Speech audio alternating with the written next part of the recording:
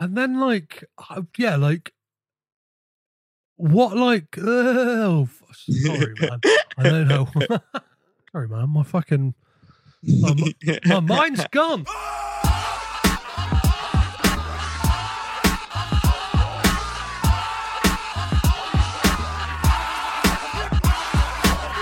Hello and welcome to this very special episode of Caged In.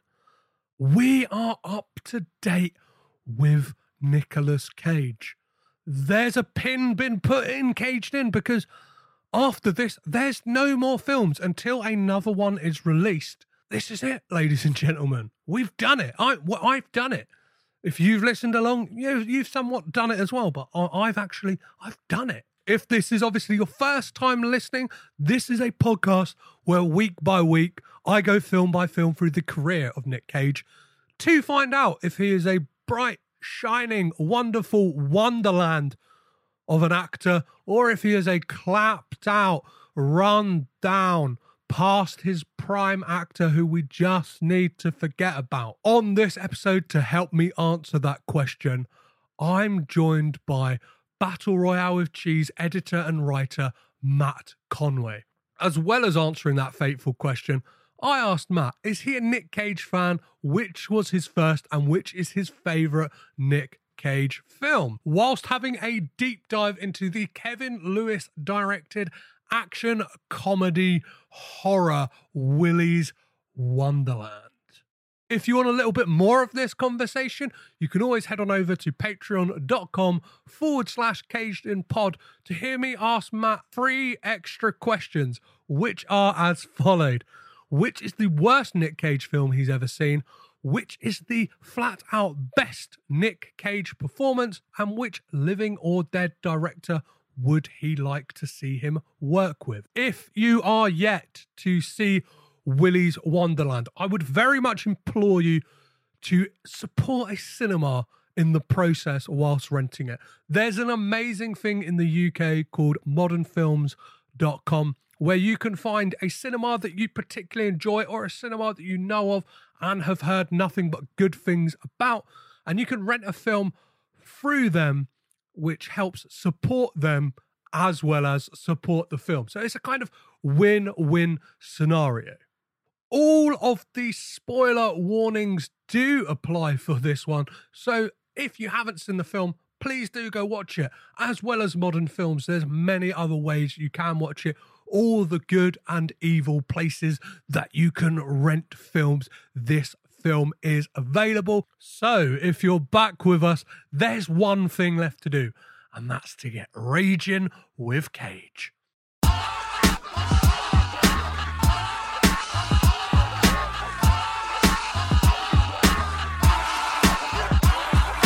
On this episode, it's time to raid your piggy bank, get loaded up on cans of punch, invite all your friends, and get ready to celebrate as we have fun at Willy's Wonderland.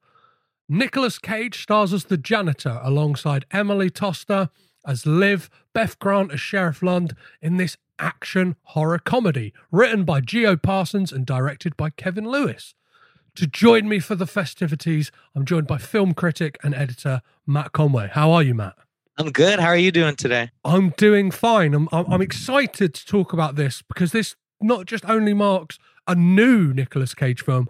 For me, in my kind of podcast journey, I finally caught up with Nick Cage. Now I'm just kind of playing the waiting game until he releases a new film. So it's exciting times. You got to pop a bottle after the episode. Yeah, exactly.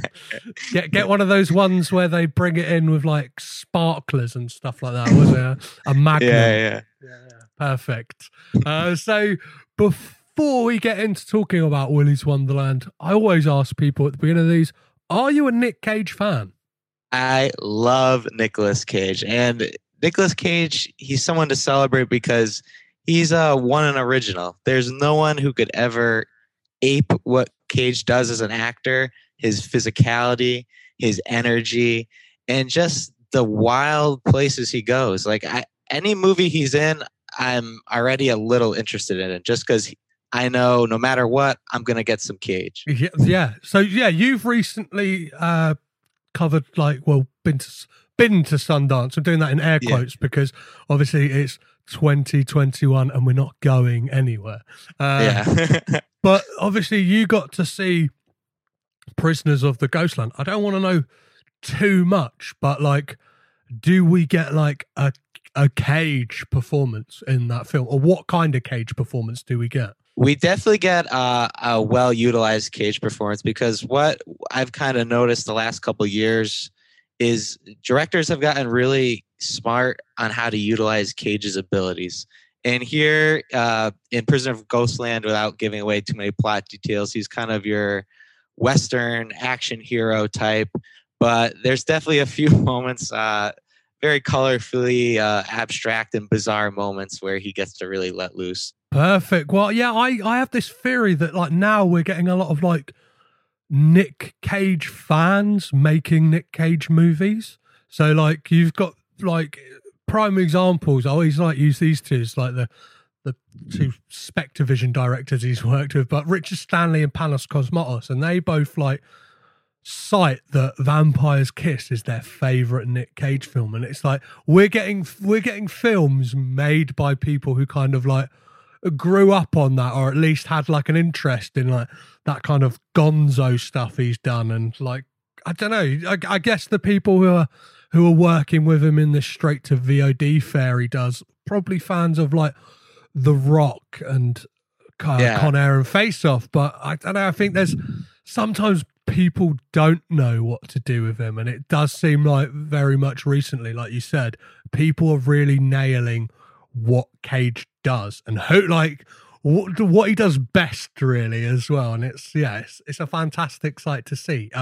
So do you remember the first Nick Cage film you saw? I have two answers. So growing up watching stuff on TV, The Rock was definitely always a mainstay. That was on AMC probably every weekend, every Sunday at like 2 p.m. It'd just be The Rock on, and I'd just tune in and watch a different part. But that still is Michael Bay's best movie by far. It's a very kind of taut, lean, kind of straightforward action movie, but you have three really great stars elevating it along the way. And it's that thing, I always find it crazy that that's one of the two films that Michael Bay has in the Criterion collection. And it's like there's like massive oversights in like the representation of like female directors and like people of color, and then Michael Bay's got two films in the Criterion collection. It's crazy. But yeah, The Rock is definitely, it's probably, it's before Michael Bay really went balls to the wall fucking crazy, right? Yeah, it's before he lost himself amongst the bombast of explosions everywhere and stuff like that. Yeah. So what's the second answer to this question? So the second one, probably the first movie of Cage's resume I saw in theaters, National Treasure. I mean, everyone talks about National Treasure. I mean, they're very kind of old school, like kind of low rent Indiana Jones in a way. But I think what really made these really preposterous and like silly movies work is just Cage's sincerity to the material. Like when he's saying, I'm going to steal the Declaration of Independence, you believe him because he believes it. And that's what really makes the movie work. Well, there's a weird lineage between those two films as well that you mentioned. Because obviously he would have like got involved with Jerry Bruckheimer in the 90s. I think like Jerry Bruckheimer was one of the producers on The Rock, perhaps. Yeah, he did a lot of stuff with Michael Bay. And then there's that through line through like Jerry Bruckheimer with that, and then eventually I think it's Jerry Bruckheimer who produced the National Treasure films as well as like Sorcerer's Apprentice. Because obviously, Jerry Bruckheimer's got this weird thing that it's like some action stuff in the 90s, and then it's like I'll produce Pirates of the Caribbean, I'll do this stuff for Disney, and it's National Treasure's one of them. It's and I find it's a real shame that we never got to see like a trilogy of like when's that third National Treasure film coming? It's crazy too because both movies were huge hits at the time, especially for like kind of Disney live action. It wasn't based off a prior property or anything. It really was Cage selling those movies to people, and I feel like they still have a certain resonance with people today too. Like people still talk about. Yeah, I think it was like January when Disney had that Investors Day, and they were kind of like Oprah Winfrey in it, being like, "You get a show, you get a show, you get a show, like you get a movie." And I was like, just there in anticipation, going like, because it's great for the podcast, be like, they're getting a new national treasure, or like they're doing a 10-part series on Disney Plus or whatever, and it's like nothing. And I remember, I think it was Deadline, like did an interview with like one of the producers or a guy at Disney, and they said like the reason that film never like went any further with a sequel is basically it boils down to the fact that it had no like marketability in regards to like merchandise. Like it's like you can't merchandise history. Basically, it's like that's wild. Do you know what I mean? But it's like there's so many things they could have done. Do you know what I mean? Like I certainly would have a plush like Ben Gates, or like I don't know, some kind of like replica. What is it, like Declaration of Independence, that if you leave it in the light or something, it reveals a map on the back or something like that. And it's like, why couldn't they have, like just gone, do you know what? We make enough money. Like, let's just make these films because they make money on their own. And people enjoy them. Give the people what they want. I feel like you give me a Nick Cage action figure from that movie and you just hit the button and he says, "I'm kidnapping the president. I'm stealing their car." It's just ridiculous, like declaration lines he made. That'd be great. Yeah, it's kind of like a Woody style thing with the classic ring pull on the back, and you get free Cage phrases. It would have been great. You could have definitely seen it like Jingle All the Way. The Ben Gates are gone at Christmas, then you've got loads of Justin Bartha's character just still on the shelves. Do you know what I mean? It's like, who really wants Riley? So which is your favourite Nick Cage film? There's a lot to pick from, but which is the one that really speaks to you? So as a starring vehicle for Cage, I always kind of gravitate towards Lord of War. Such an underrated movie. Probably Andrew Nichols' last, like, really, really good movie.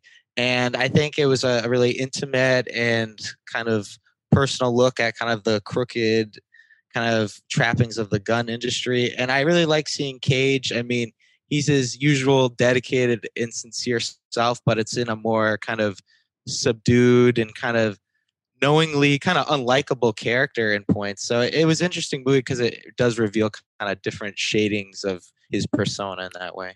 A fantastic film, and that pairing up of him and Ethan Hawke, even though they don't get much screen time together. Like, I keep banging the drum that there needs to be a film with those two in. I think like they would work perfectly together. I think like they've got similar sensibilities, right? Yeah. And that they will kind of do stuff because they want to do it, not necessarily like where the money takes you or whatever. It's like, oh no, that seems like an interesting project for whatever reason it may be.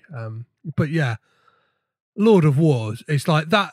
I think it's that opening just grabs you right by the throat. And I've seen, I think about quite a lot. It's just that stop motion, I always say stop motion, time lapse in the middle where you've got all the people like stripping the plane. I just like that. I love that sequence, and it's kind of the kind of moral ambiguity of Cage's character, and stuff like that is great. And it's another film where Jared Leto dies, right? That's always a plus. No, I'm just kidding. I was going to say there's a kind of there's a running theme in like a lot of, especially around that time, Jared Leto dying in movies. Like he gets killed in what is it? Fight Club. I think there's like he's not as bad as Sean Bean in a lot of American stuff, Psycho. He gets the axe to the head. Exactly. Yeah. So let's just hope Justice League he gets killed, and then maybe we won't ever have to see that Joker ever again. I'm all there for that. We've got to know a bit about your history of Nick Cage. Now let's buckle up and strap in for a wild time at Willy's Wonderland.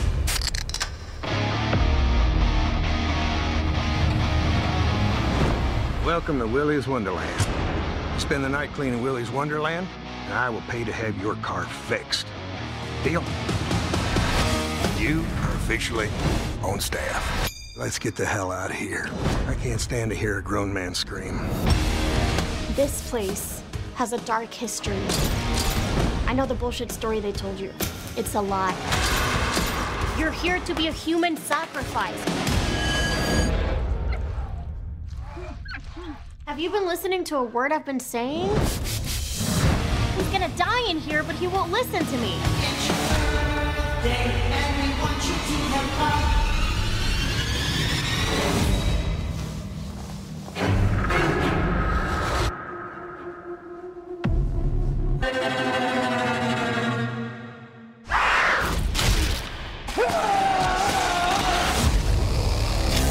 The machines got out. Nobody is safe. Put your balls on, Evan. We're going to Willy's. He's not trapped in here with them. They're trapped in here with him. It's your birthday, and we want you to have fun. It's your birthday, so let's party. It's birthday time. I enjoy a man of few words.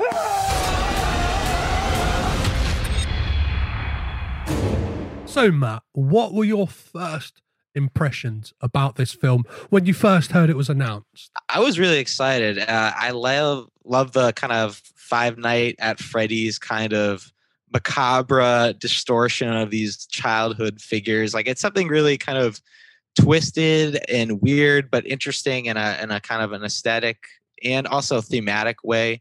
You can kind of observe, the dark deceit under these kind of child-friendly images and worlds. So I thought I was really interested to see this kind of premise utilized on the screen, and especially with Nick Cage being the one smashing the living shit out of the animatronic mascots. Like, I thought it seemed like a match made in heaven with like a wildly unkempt premise with a wildly unkempt star. When did you first become aware that this film was coming? I'd say end of last year. I started seeing some stills and hearing about kind of the plot details, and anything with Nick Cage, it's like, all right, I'm putting that on my radar. Like, I'm definitely gonna catch it out, even if it's whether it's on the big screen, VOD, or whatever, And I just was really interested by the ways this premise could delineate into kind of slasher B-movie kind of vibes, while also doing something kind of different with the ideas at hand. Perfect. Well, would you mind kind of setting up the premise of this film for anyone at home who, for some reason, hasn't already watched this? So we're following this kind of quiet loner. He's driving into town, and then he drives over a trap, and his car is in the shop. He has no money, and this town, for some reason, doesn't have ATMs. That isn't suspicious enough. So to pay off his car and the damages, he gets proposed to clean up this condemned building, Willy's Wonderland. You go see inside, it's an absolute shithole. There's stuff everywhere, and there's these really creepy looking animatronic creatures just lurking in the background. So we kind of follow this drifter, his mundane kind of task, and then all of a sudden these creatures start coming to life, and they're not as friendly as they would look. They are blood-eating, flesh-eating, creepy crawlers. And so as the janitor, Cage is stuck in there having to fend for his life. And a precocious young member of the town, I think her name was Kathy, she is trying to warn people of this building. She's kind of connecting the dots between its kind of sinister and nefarious history. So eventually these two characters kind of come together and they try to stop Willy's Wonderland from wreaking havoc across the world. I couldn't have said it better myself. So let's get into some real nitty gritties of this film. So obviously we open up and we get that as many horror movies do. We get that kind of pre-titles like moment of like shit is going down in this place, and we come to realize that it's I think you realize pretty early on that that's Liv's parents, right? Like who and they kind of get offed by these animatronics, and then as you said we get Cage as this. What did you think of Cage's appearance when he first turns up on screen? Because he's like this cowboy boot wearing, leather jacket clad guy. He's got these like wraparound shades, and he says nothing throughout this movie. What did you kind of like? Did that excite you when you knew that he said nothing, or were you kind of like, I don't know what I'm going to get here?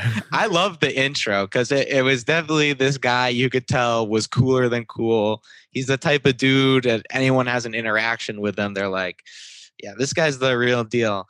And yeah, I even loved his outfit. I mean, it's definitely the kind of thing that could look ridiculous in under a certain light if you kind of portrayed it differently. But I thought Cage really had the kind of cool energy to really carry the movie and kind of carry the character without even having to utter much of a word. So I really was compelled by his kind of cool machismo action star kind of presence throughout the film. Yeah, I love the stuff in the script as well. We get it very early on that he's not going to say anything as well, because we get that mechanic trying to chat to him, and he says to him, like, "Oh, well, where did you say you're from again?" And he's like Cage just kind of like shoots him a look, and he's like, "Oh, you're one of those no talking types." Like, I get it. And then when I first saw this, I knew I kind of had glimpses that he had like ideas that he didn't say a lot. But then as I started to realize that he's not going to say anything, I was like, this is perfect, especially like from knowing Cage's history of loving German expressionism films, or he loves like The Cabinet of Dr. Caligari and stuff like that. And it's like he kind of gets to do that kind of all out acting in this, and he's kind of done it before, like, well, not so much, but like he's always kind of used his whole body to act, but it's like that's all he's got. And throughout the film he kind of shoots looks at people and kind of like moves his body in ways, and it's like the man could go on the rest of his career not speaking, and I'd be like, yep, I know exactly what you mean at any moment, Nicolas Cage. He's always been a very like physical actor. He's always been very expressive, and he really does have a 1 in a million like stare. When he's staring someone down, it's just like, oh shit, this guy's for real. Like we got to clear out, like. So I thought it was a great role for him too, to kind of do something different and kind of utilize his strengths in a different way. So what did you make of this younger cast, the kind of like the Scooby gang, as it were, who's headed by Emily Toster's Liv, as you mentioned earlier, the kind of precocious girl about town who's hell bent on destroying Willy's Wonderland. What did you think of that gang? I think the young cast does a reasonable job with the roles. They imbue enough kind of personality into them. I do think the characters were just a bit too thin. It's kind of like the retreads, not only like the Scooby-Doo gang, like you said, but also like the slasher movie victims. Like you have the couple that's, ready to get it on at any point. You have kind of, the characters who you have a feeling they're not going to be long for this movie. So I do think the actors are able to kind of capably, do enough with the part, especially the Emily Tosta who plays Liv. I thought she was definitely the highlight of the group, but I do kind of wish there was a bit more personality or kind of dimension to them to make them a little more compelling. Definitely. And like without looking up the names of the characters, I'm kind of like, I've got a couple. It's like Liv, Chris, maybe. It's the kind of like shaggy like replica, and Bobby and Kathy is the couple. And then there's the guy in the glasses. I feel bad.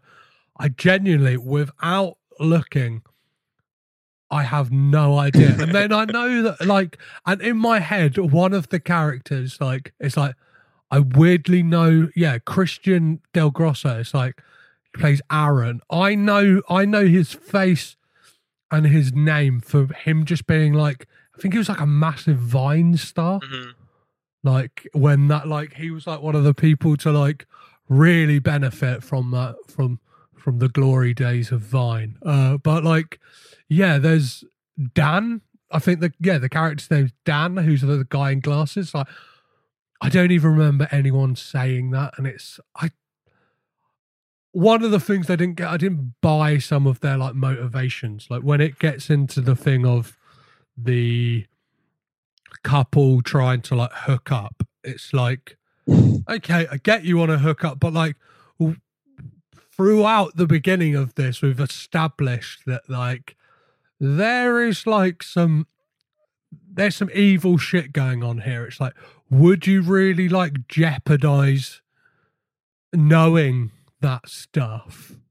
And it's like, I don't know, maybe if we had actually got like to know the characters a bit more and been like,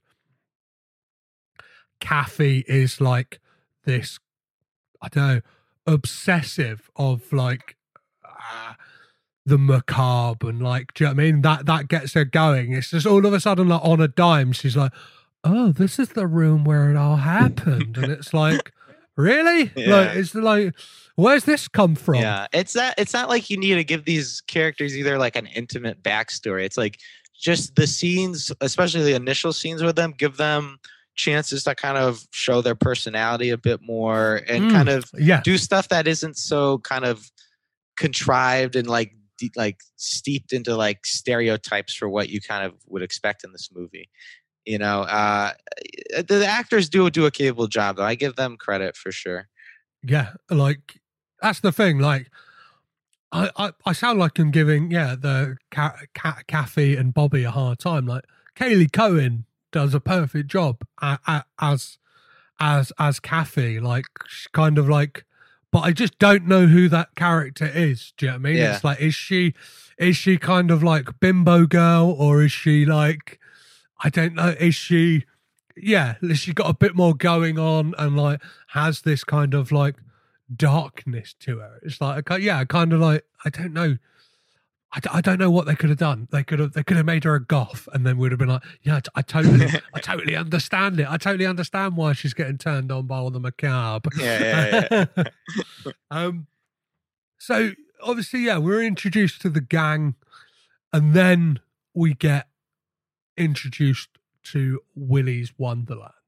Cage gets shown about, and we get this brilliant performance. Tex McAdoo, the guy who owns Willy's Wonderland, played by Rick Wright, who's like this real sleazy scumbag, like got this like mustache and wearing a 10-gallon hat, being like, hey man, and he says that brilliant line, I think that's littered on all of the promo for this, like, you're officially on staff. Oh yeah, when he hires them and gives them the shirt. Yeah. He's the classic like skeezy used car salesman type kind of character. Like, Cage is well into actually cleaning Willy's Wonderland, right? Like, he's like, I'm actually gonna just clean this place. And we get a glimpse at something that becomes vital in this film when we see him unearth this pinball machine. And I spoke to the writer of this film, and like, that pinball machine actually exists. I'm excited. I hope once the world is back in order, that pinball machine does a tour of the world, because I want to cut some shapes and play the Willy's Wonderland pinball machine. I love the ways that he like got into it when he was playing pinball. He was just shaking the fucking machine back and forth. Like that was definitely a moment too where you felt Cage's kind of expressiveness as an actor. Because I mean, it's playing pinball, getting hyped to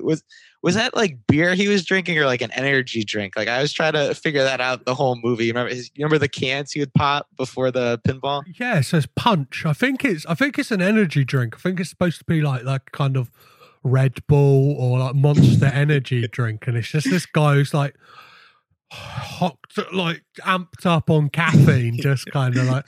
And I like what do you think of the kind of premise that like obviously it's like this thing of like he's supposed to be the one in danger, but then it's like, what happens if you put a man who is more than capable to go against like this evil, and they're the ones who should be scared? What do you kind of like? Is that a refreshing premise to you?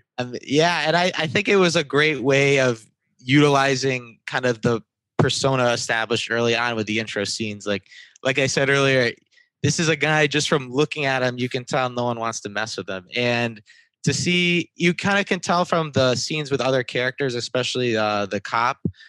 Everyone else in this town is terrified of Willy's Wonderland. They all go in there and they're like, please, we didn't mean to offend you, Willy. We're so sorry. We're so sorry. But Cage, nah, he's trying to rip some robot heads off and take care of business. So the first animatronic death we get is Ozzy the Ostrich.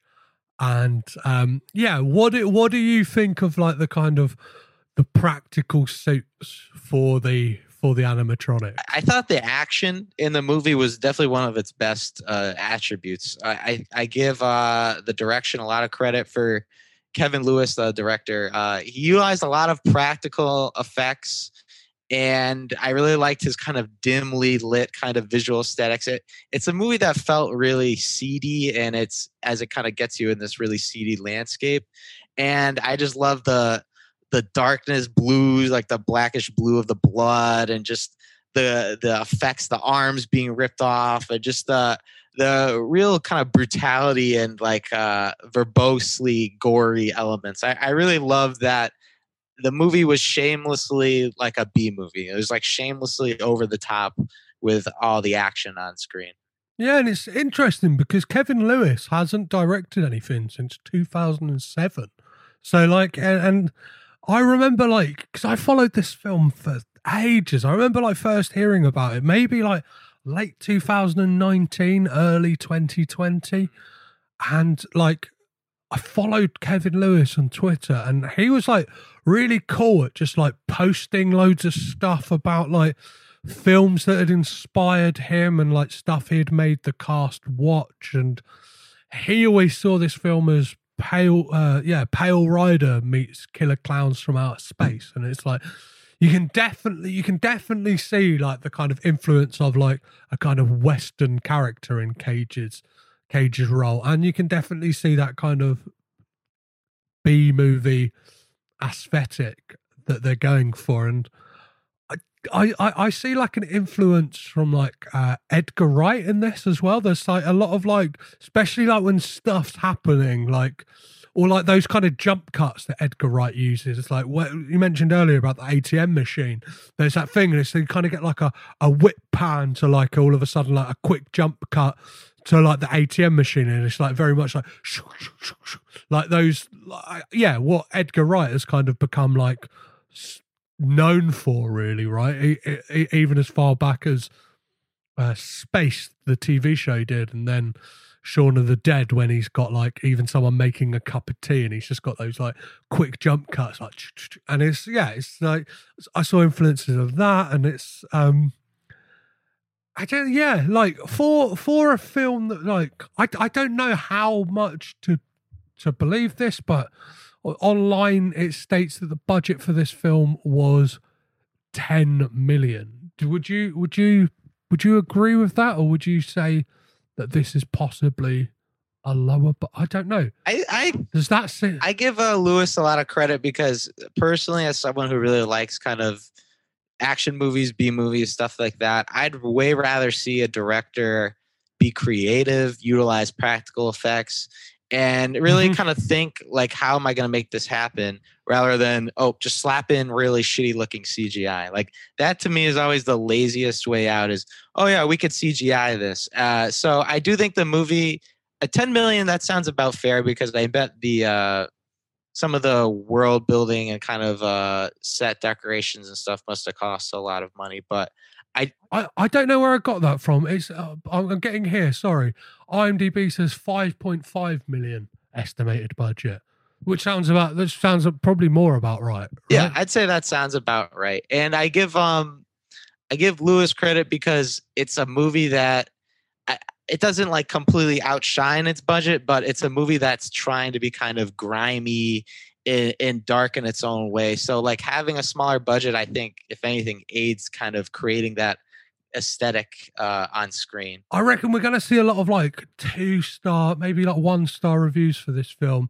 Like there'll probably be a lot of like, when you look on like stuff like Letterboxd, there'll probably be like, well, I've already seen like 1-star reviews, but it's like just Five Nights at Freddy's fanboys going like, it's Five Nights at Freddy's rip-off. And it's like, like that idea is kind of like, it's kind of fair game. It's like Five Nights at Freddy's isn't exactly an original idea. Do you know what I mean? It's like a 13-year-old, like, do you know what I mean? I've probably had ideas like when I was younger going like, wouldn't it be like really crazy if like, I don't know, you went into like an amusement, you went into an amusement park and or like you went to Disneyland and all of the like characters were evil or something. You know what I mean? It's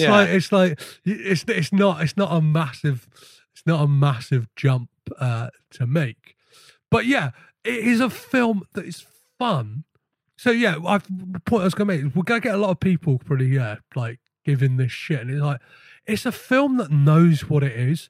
And it doesn't try to be anything else. It's like it wants to be a B movie. It wants to just have fun. And it like the biggest case in point of that is like the runtime of this movie is like sub 90 minutes. Like 86, 87 minutes. It's like you know at a runtime like that the filmmakers, everyone involved knows, it's like, we've got one idea, let's just do that really fucking well and like not mess about.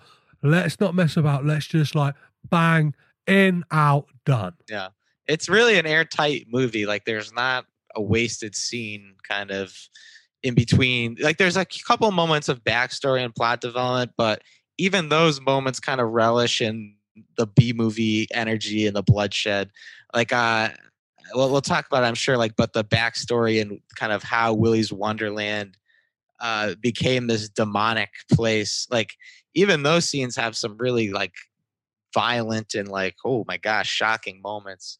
Well, let's talk about that now, because obviously we get Liv gives us half the backstory about like I wrote down the name of the Jerry Roberts Willis, this kind of like pedophile murderer who like and it's got elements from loads of horror movies, right? There's definitely like a through line from Chucky to this. Yeah, and it's it gave a personal, like a very human and kind of interesting angle into kind of creating this kind of fantasy demonic story as well. So I did like that, and it fit the whole kind of twisted, macabre energy of the movie very well as well. Like one of the things that I think really shines in this film is the score.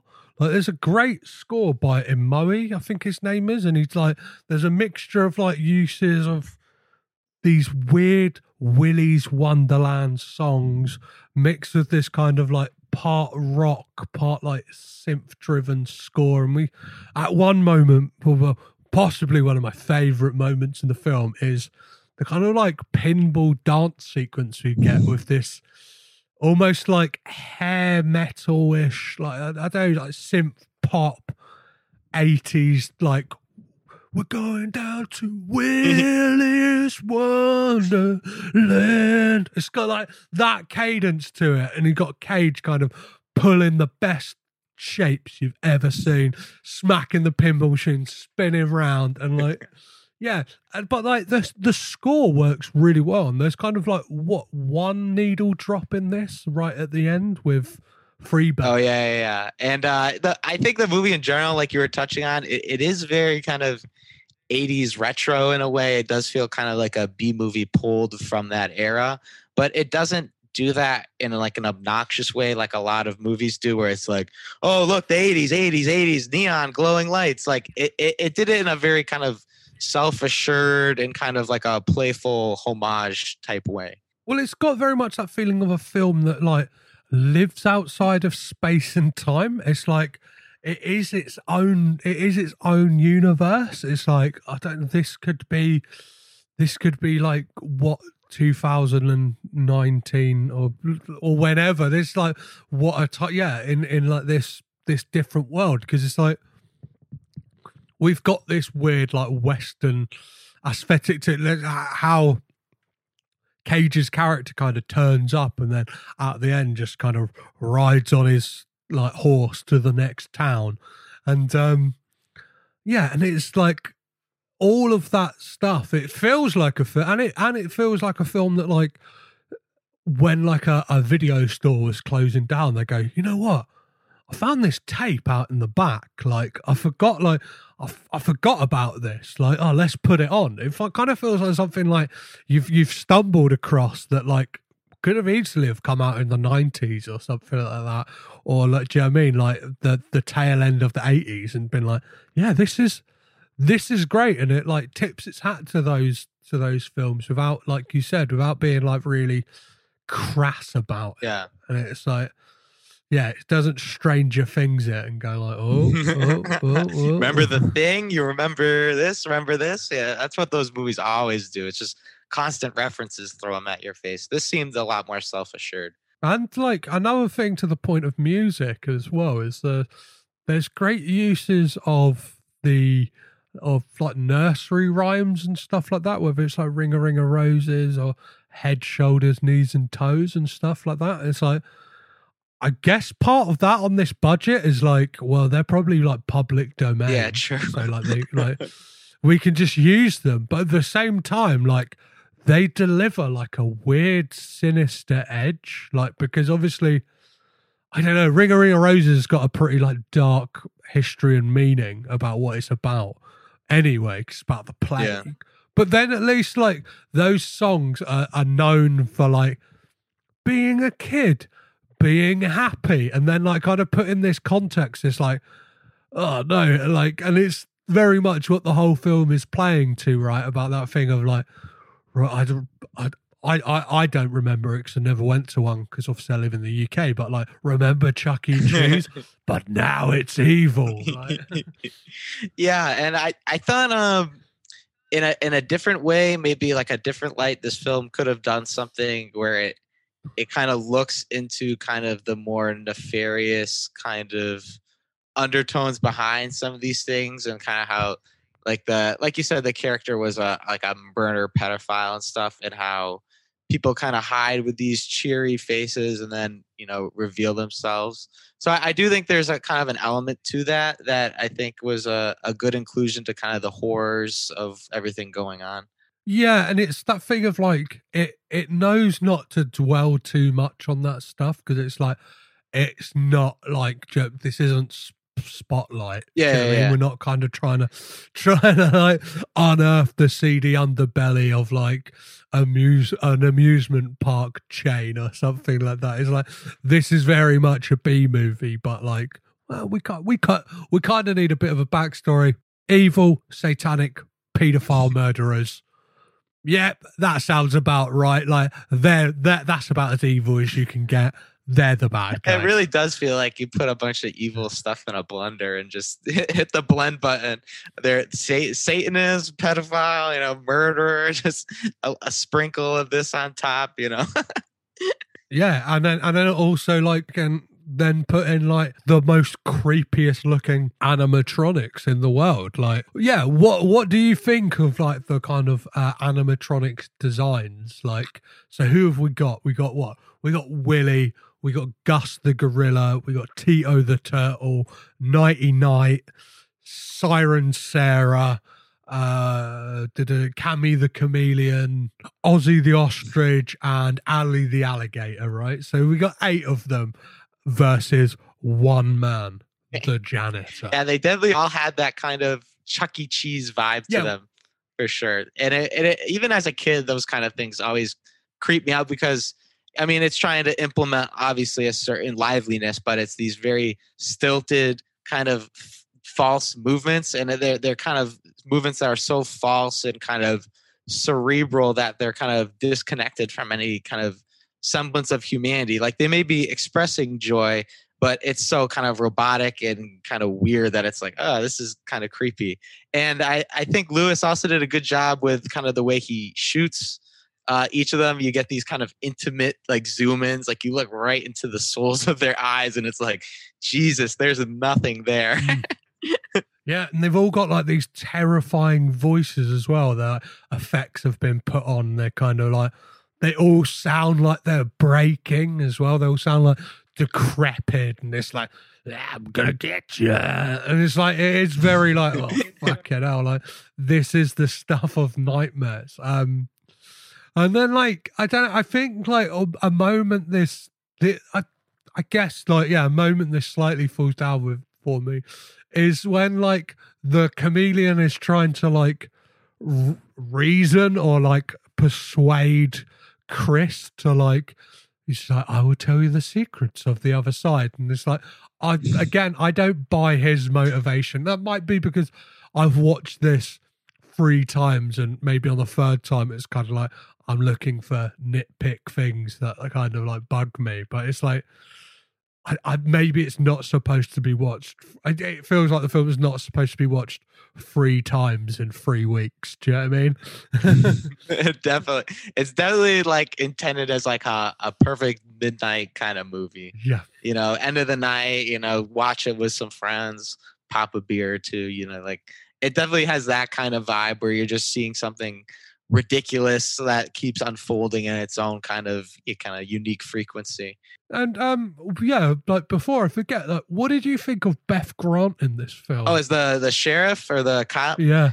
Yeah, she was really good, and I think she helped really ground the material and at least some sort of stakes and kind of dramatic urgency. Like she was the one character I think out of any of them who sold the inherent fear of the community towards Willy's Wonderland. Like I mentioned earlier, the scenes where she's inside the building, like the carefulness that she implements in talking to Willy and stuff, and just the fear. Like I thought she was really great, and it was kind of like this generic kind of cop role, but I really thought she imbued enough kind of personality and presence to make the role kind of work.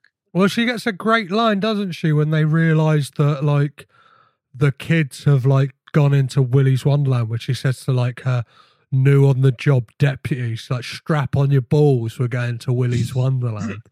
And like you kind of like get her character from like scene 1. She's a bit of a hard ass to live, and then like we kind of get a nice arc with her that it's like she took Liv in when she was like when she found her at Willy's and stuff like that. And obviously she gives us the second bit of like backstory of what happened about Tex opening it and stuff going wrong, and that plan to make a deal with them and basically feed the beasts before they come to the town and feed for themselves.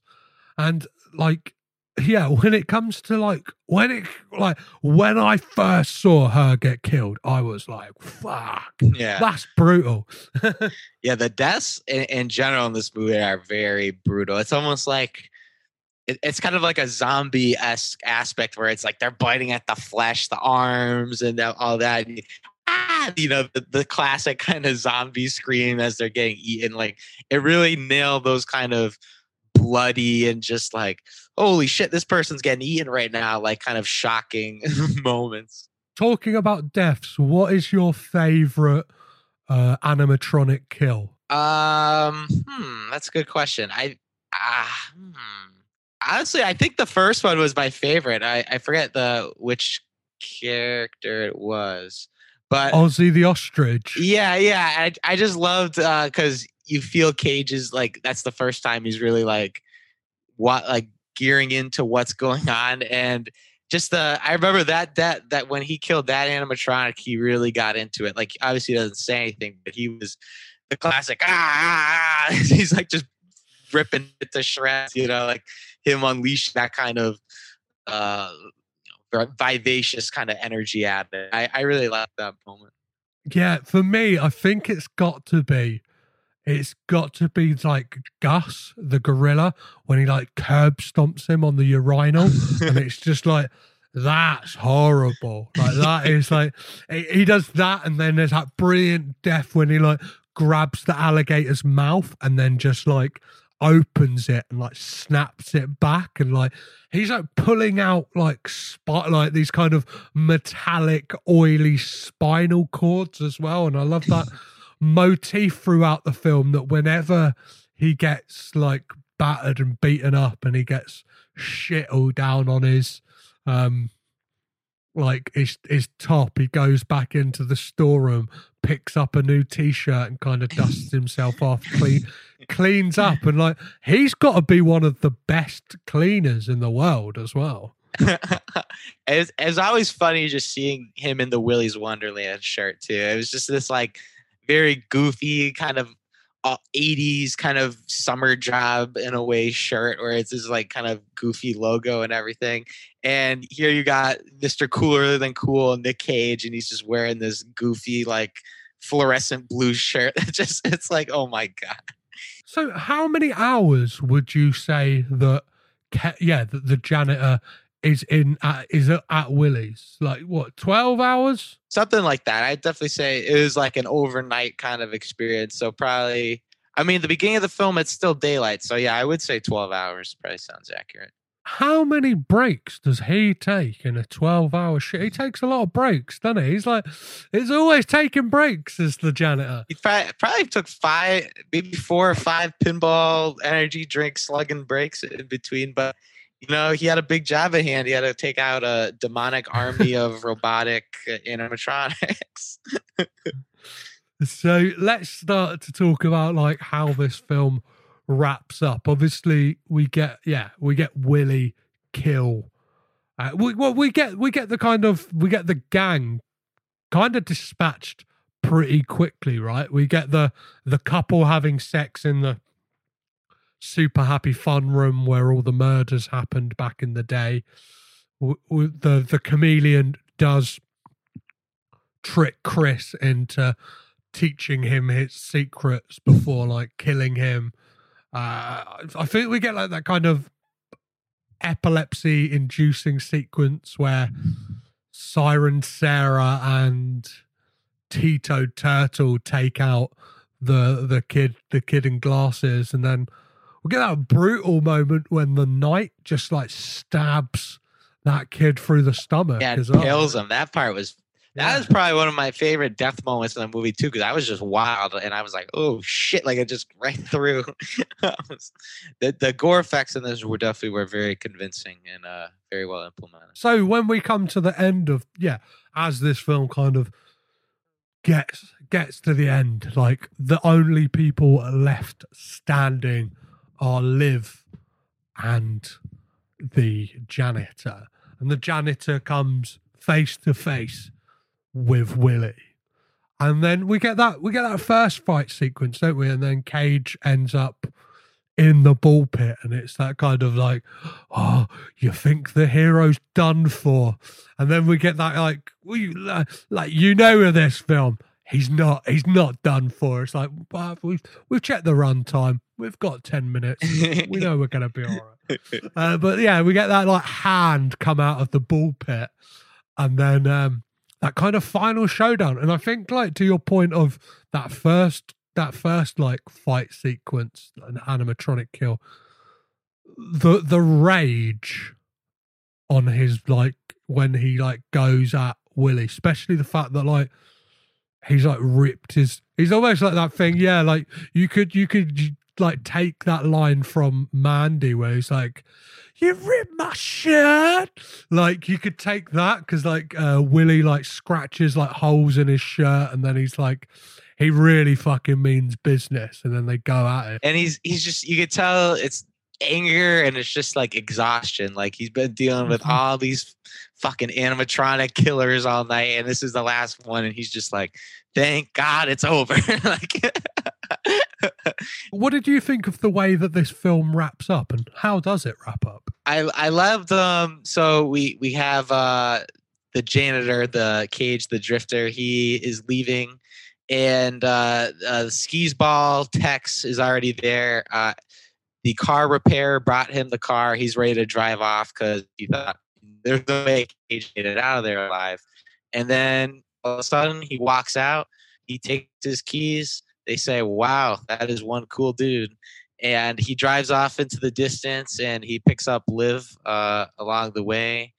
And then the two skis ball scumbags who have been running this operation that's been killing all these drifters across the years, they eat their comeuppance when their car blows up at the end. I love that they let them kind of get their comeuppance, because obviously the animatronics are like the big villain, but at the end of the day, they're the real ski balls who kind of put Cage in this situation. Yeah, and it's that thing as well, isn't it? It's like, I guess, like, not to get too deep here, but it's like, if you turn a blind eye, and if you're like, if you're involved, it doesn't matter if you're just like how involved you are. If you're turning a blind eye to evil shit going on, like, you're fucking responsible. Do you know what I mean? And Yeah. like these guys are very much responsible for deaths of all those people at the hands of those animatronics. Like, just because they're like, I don't know. And it's that thing, like,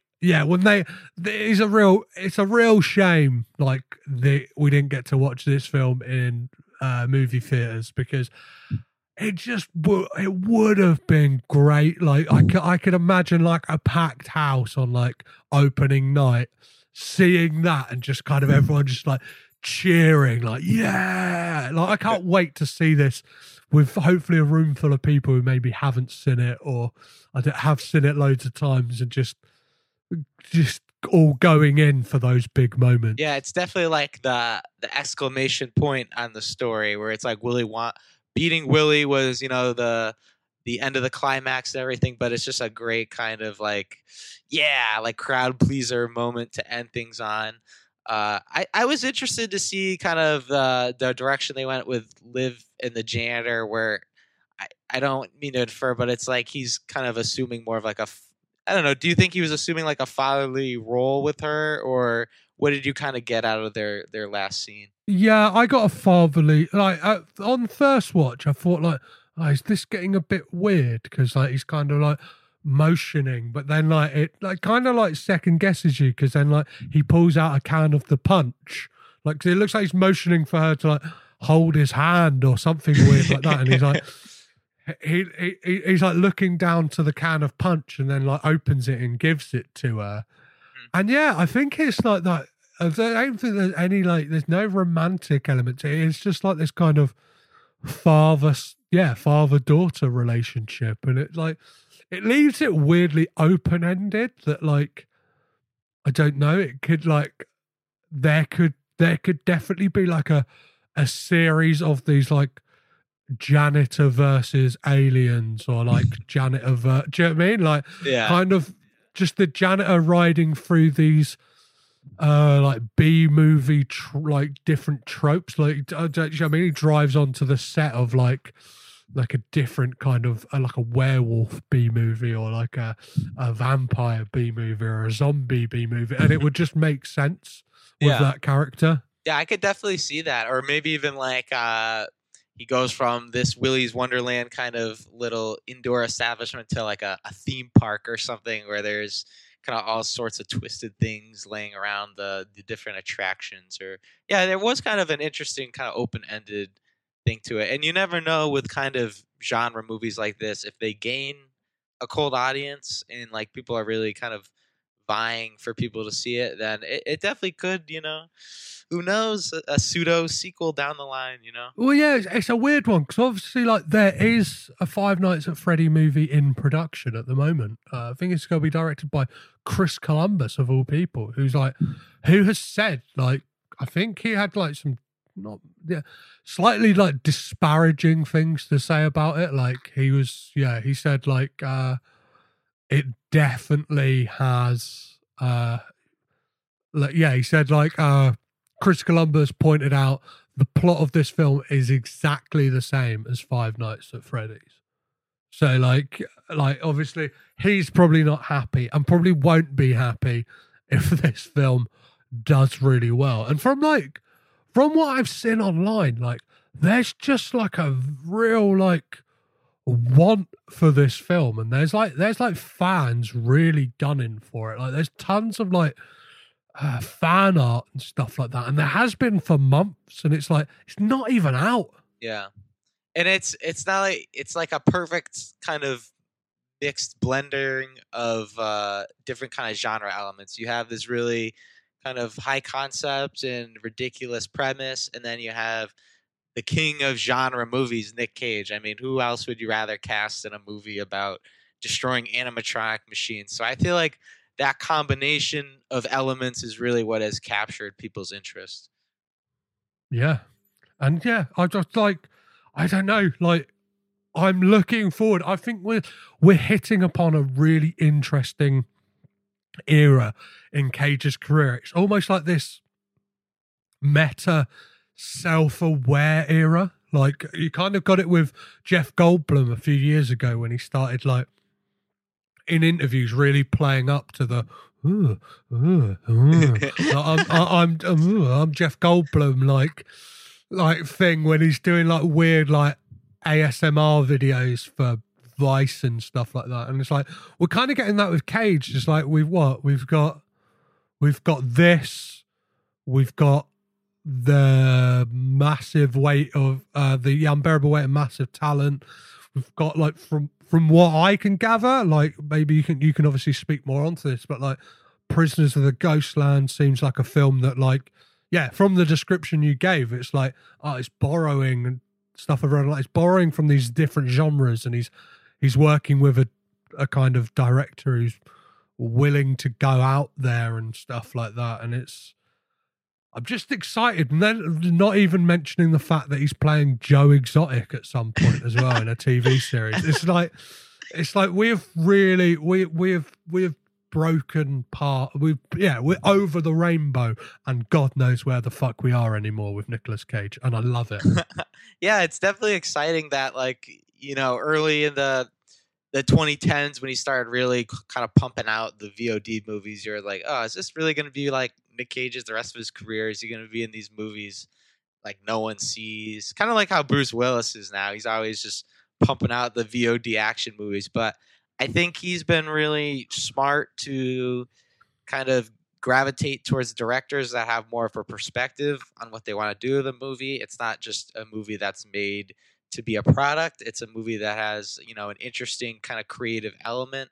And I like that he's really kind of embraced that and let these directors kind of use his persona to do different things and also kind of build upon what his persona has been through all these years. Yeah, exactly. And it's I think like this era more so. I don't know. I'm just excited. Like maybe because now I'm in the unknown of where Cage is going next. Because for so long I've been like for like the last 3 years I've been kind of like going, oh no, I'm coming up to straight to VOD era. But now it's like I'm out in the woods, and it's like, and there's like stuff he's got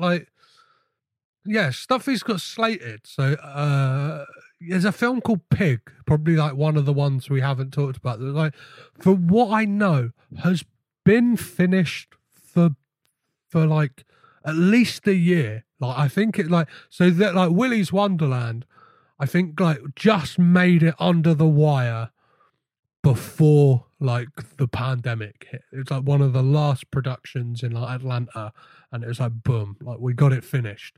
But like Pig, I'm pretty sure I've seen like images of him and Alex Wolff like from the set of that, like knocking about on the internet for at least the last year and a half. And it's like, where is this film? And it's like that premise is crazy. It's like it's a truffle hunter whose pig gets stolen and he wants to get it back. And it's like, is this Cage's John Wick with a pig? I sure hope it is. That'd be crazy. And I'm really excited for that movie because I saw Neon, who distributed Parasite, picked it up. So I think it's a movie that is going to have those kind of genre elements, but will have a bit more kind of stakes than maybe something like Willy Wonderland. That's more of like a B movie. Yeah, I'm kind of very interested, especially like I know like it's weird to put a lot of weight in like distributors, but like I guess it's like why we now live in the world where it's like we have like A24 bros, where it's like anything that they release people like bust a nut over. But it's like when you see someone like Neon pick up a film, it's like, oh, that does feel like a kind of seal of approval. It's like what last year they released, or in the States at least, they released Possessor, which was like possibly like one of the most like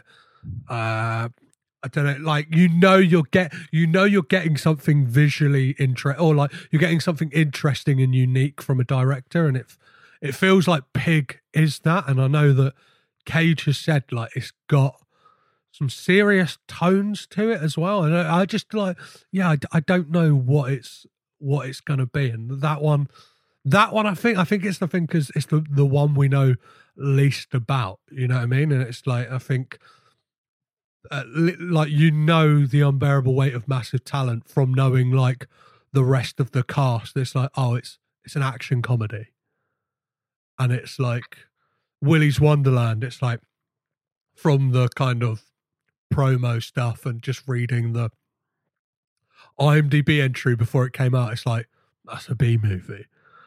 But it's Prisoners of Ghostland. It's like, well, it's a Sion Sono movie. It's like, yeah, but it's like Pig. It's like I just don't know. It's like it's got Alex Wolff. This would have maybe been like, like it's post Hereditary. Like he could do anything, and it's like Cage could do anything. Do you know what I mean? You never know. It's a roll of the dice. And it's really exciting that Cage has really reached this point where, I mean, he's doing these kind of wild movies, but it's not like they're being kind of pushed away by critics. Like I feel like critics are starting to really embrace kind of what Cage is involved to being. And yeah, it's nice that he's getting to enjoy kind of critical and, financial success via kind of VOD kind of platforms and stuff like that. So, Matt, as we start to wrap things up, I always ask 3 questions at the end of these, which is, first of all, does Nick Cage have bad hair in this movie? I'll give Nick credit. It wasn't distractingly bad. Like you could tell he's kind of balding a little, but anytime I think of Nick Cage and bad hair, like my brain instantly travels to like 2007, 2008 Nick Cage and like Next in like Bangkok Dangerous when he had like the bird around his head or whatever. He had the wildest fucking hairstyle ever. So it wasn't distractingly bad. Yeah, he's definitely like he's had plugs recently or something, because his hairline has kind of like, especially if you watch History of Swear Words, it's kind of like gone like it's kind of it's come forward a bit. And second question is, well, this one kind of feels quite redundant, because does he do a crazy voice? Like, well, no, not really. He doesn't speak, ladies and gentlemen. So let's move on to the third one. Again, the answer to this might be very clear from everything we've said about this film, but do we get a Nicolas Cage freak out in this film? Mean, I'd say anytime he's bashing the living shit out of an animatronic, we get some freak outs. And I would definitely say the pinball scenes, I mean, it wasn't like a freak out, but you're getting Cage unleashing that energy he has and doing his thing, and I love it. Yeah, he's like ramping up on like a steady like 7 on the Cage scale throughout this film, right? And it's like even in the quiet moments, he's kind of, especially because he's acting with his body and like his eyes and stuff like that. Like he's kind of like, I don't know, he seems like he's on the edge of a freak out at any moment. Amazing. Well, Matt, it's been an absolute pleasure speaking to you about this film. Where can people keep up to date with everything you do, whether it's writing and where can people find you on social media? You can follow me on Twitter at Matt Conway, Con, Khan, like the Star Trek creature. You can also see my written content and my staff's written content at BRWC.com, where I write reviews and edit as well. Amazing. Again, thank you so much for coming and raging with Cage with me. Thank you for having me. I had a blast.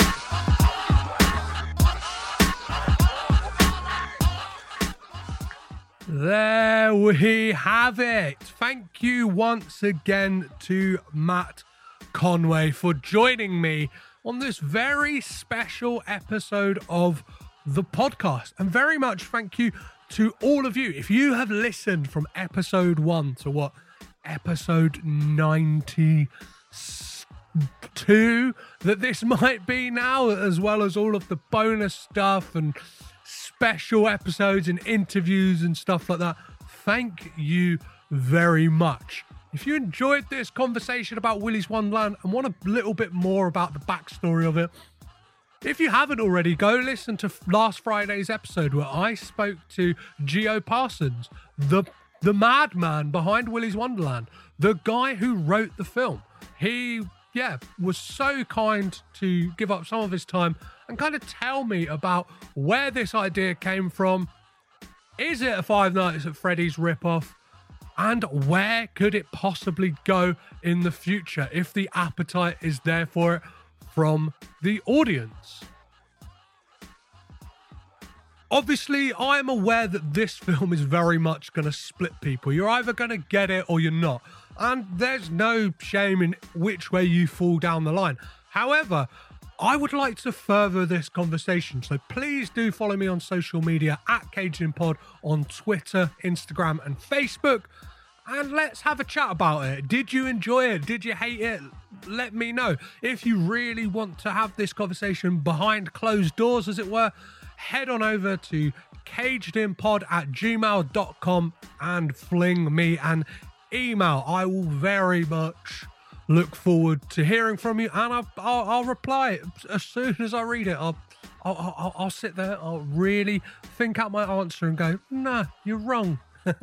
Of course I won't do that. I will just engage you in conversation. I think that's what's so exciting about this podcast and doing all of this. And genuinely, from the bottom of my heart, thank you to everyone who's ever guested on the podcast, who's ever kind of supported in any way, whether that is financially, which you still can do, because as much as like the podcast is taking a hiatus and we're up to date with the Caged In stuff, there's still going to be stuff on the back burner going on in the background. And I know what I'm like. I probably won't stay away for too long. However, this is a perfect time more than ever to announce that Coppola Connections will be starting on April 7th. Francis Ford Coppola's birthday happened to perfectly fall on a Wednesday this year. So the first episode, I will be joined by Rich Nelson of Betamax Video Club to talk about Francis Ford Coppola's 1974 film, The Conversation. In the interim, whilst the podcast is on hiatus, there will be a kind of episode 0 of Coppola Connections that will kind of go into the family tree and kind of let you guys know who and why I will be covering all of the people I will be covering, as well as how they are all related. Instead of like you having to do any background reading, I'll just tell you. Okay? There's it's a bit of fun to kind of like set the backdrop for and set the stall out of what the podcast is kind of going to be about. Obviously, it's going to be very much the same. I'm going to be the same idiot talking about films. However, there's some slight tweaks and twists here and there, as well as, there's still going to be plenty of Cage conversation. I've recorded a couple in the bank and he is mentioned, as well as a lot of the Patreon exclusive stuff for each episode will be very Cage centric. I know that sounds like really bad, like, well, if you're a Nicolas Cage fan, get behind the paywall, but I can't, I've done over 100 episodes talking about Nick Cage. You can go back and re-listen to those. You can pick up some of the ones that you haven't heard. I'm not stopping you from doing that. I just can't do any more Nick Cage films because there aren't any. Until The Croods, Prisoners of Ghostland, The Unbearable Weight of Massive Talent, Pig, any of those are released, I'll be back. Nick Cage films will very much...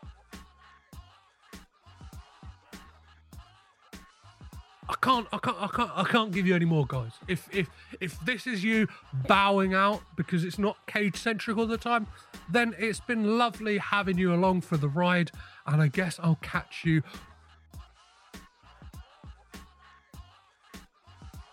If you have enjoyed the podcast, please do head on over to Apple Podcasts, Acast, Google Play, wherever you listen to your podcast, and give it a 5-star rating and review. I know that every podcast says this and they kind of flog that dead horse to kind of like over and over and over again, but it really does help more people hear it.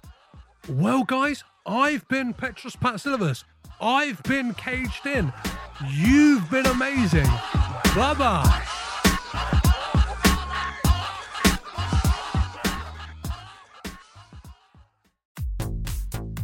This podcast is presented by the Breadcrumbs Collective, home of the Pod Charles Cinecast, Caged In Coppola Connections, A Driptown Limerick, Maine, Franchised, and many more to come. Our shows are all presented ad-free and made possible by listeners like you. Please support our shows by subscribing, leaving ratings and reviews, and becoming patrons at patreon.com. If you'd like to learn more about Breadcrumbs, head over to breadcrumbscollective.com. Breadcrumbs. It's more than a podcast network. It's family.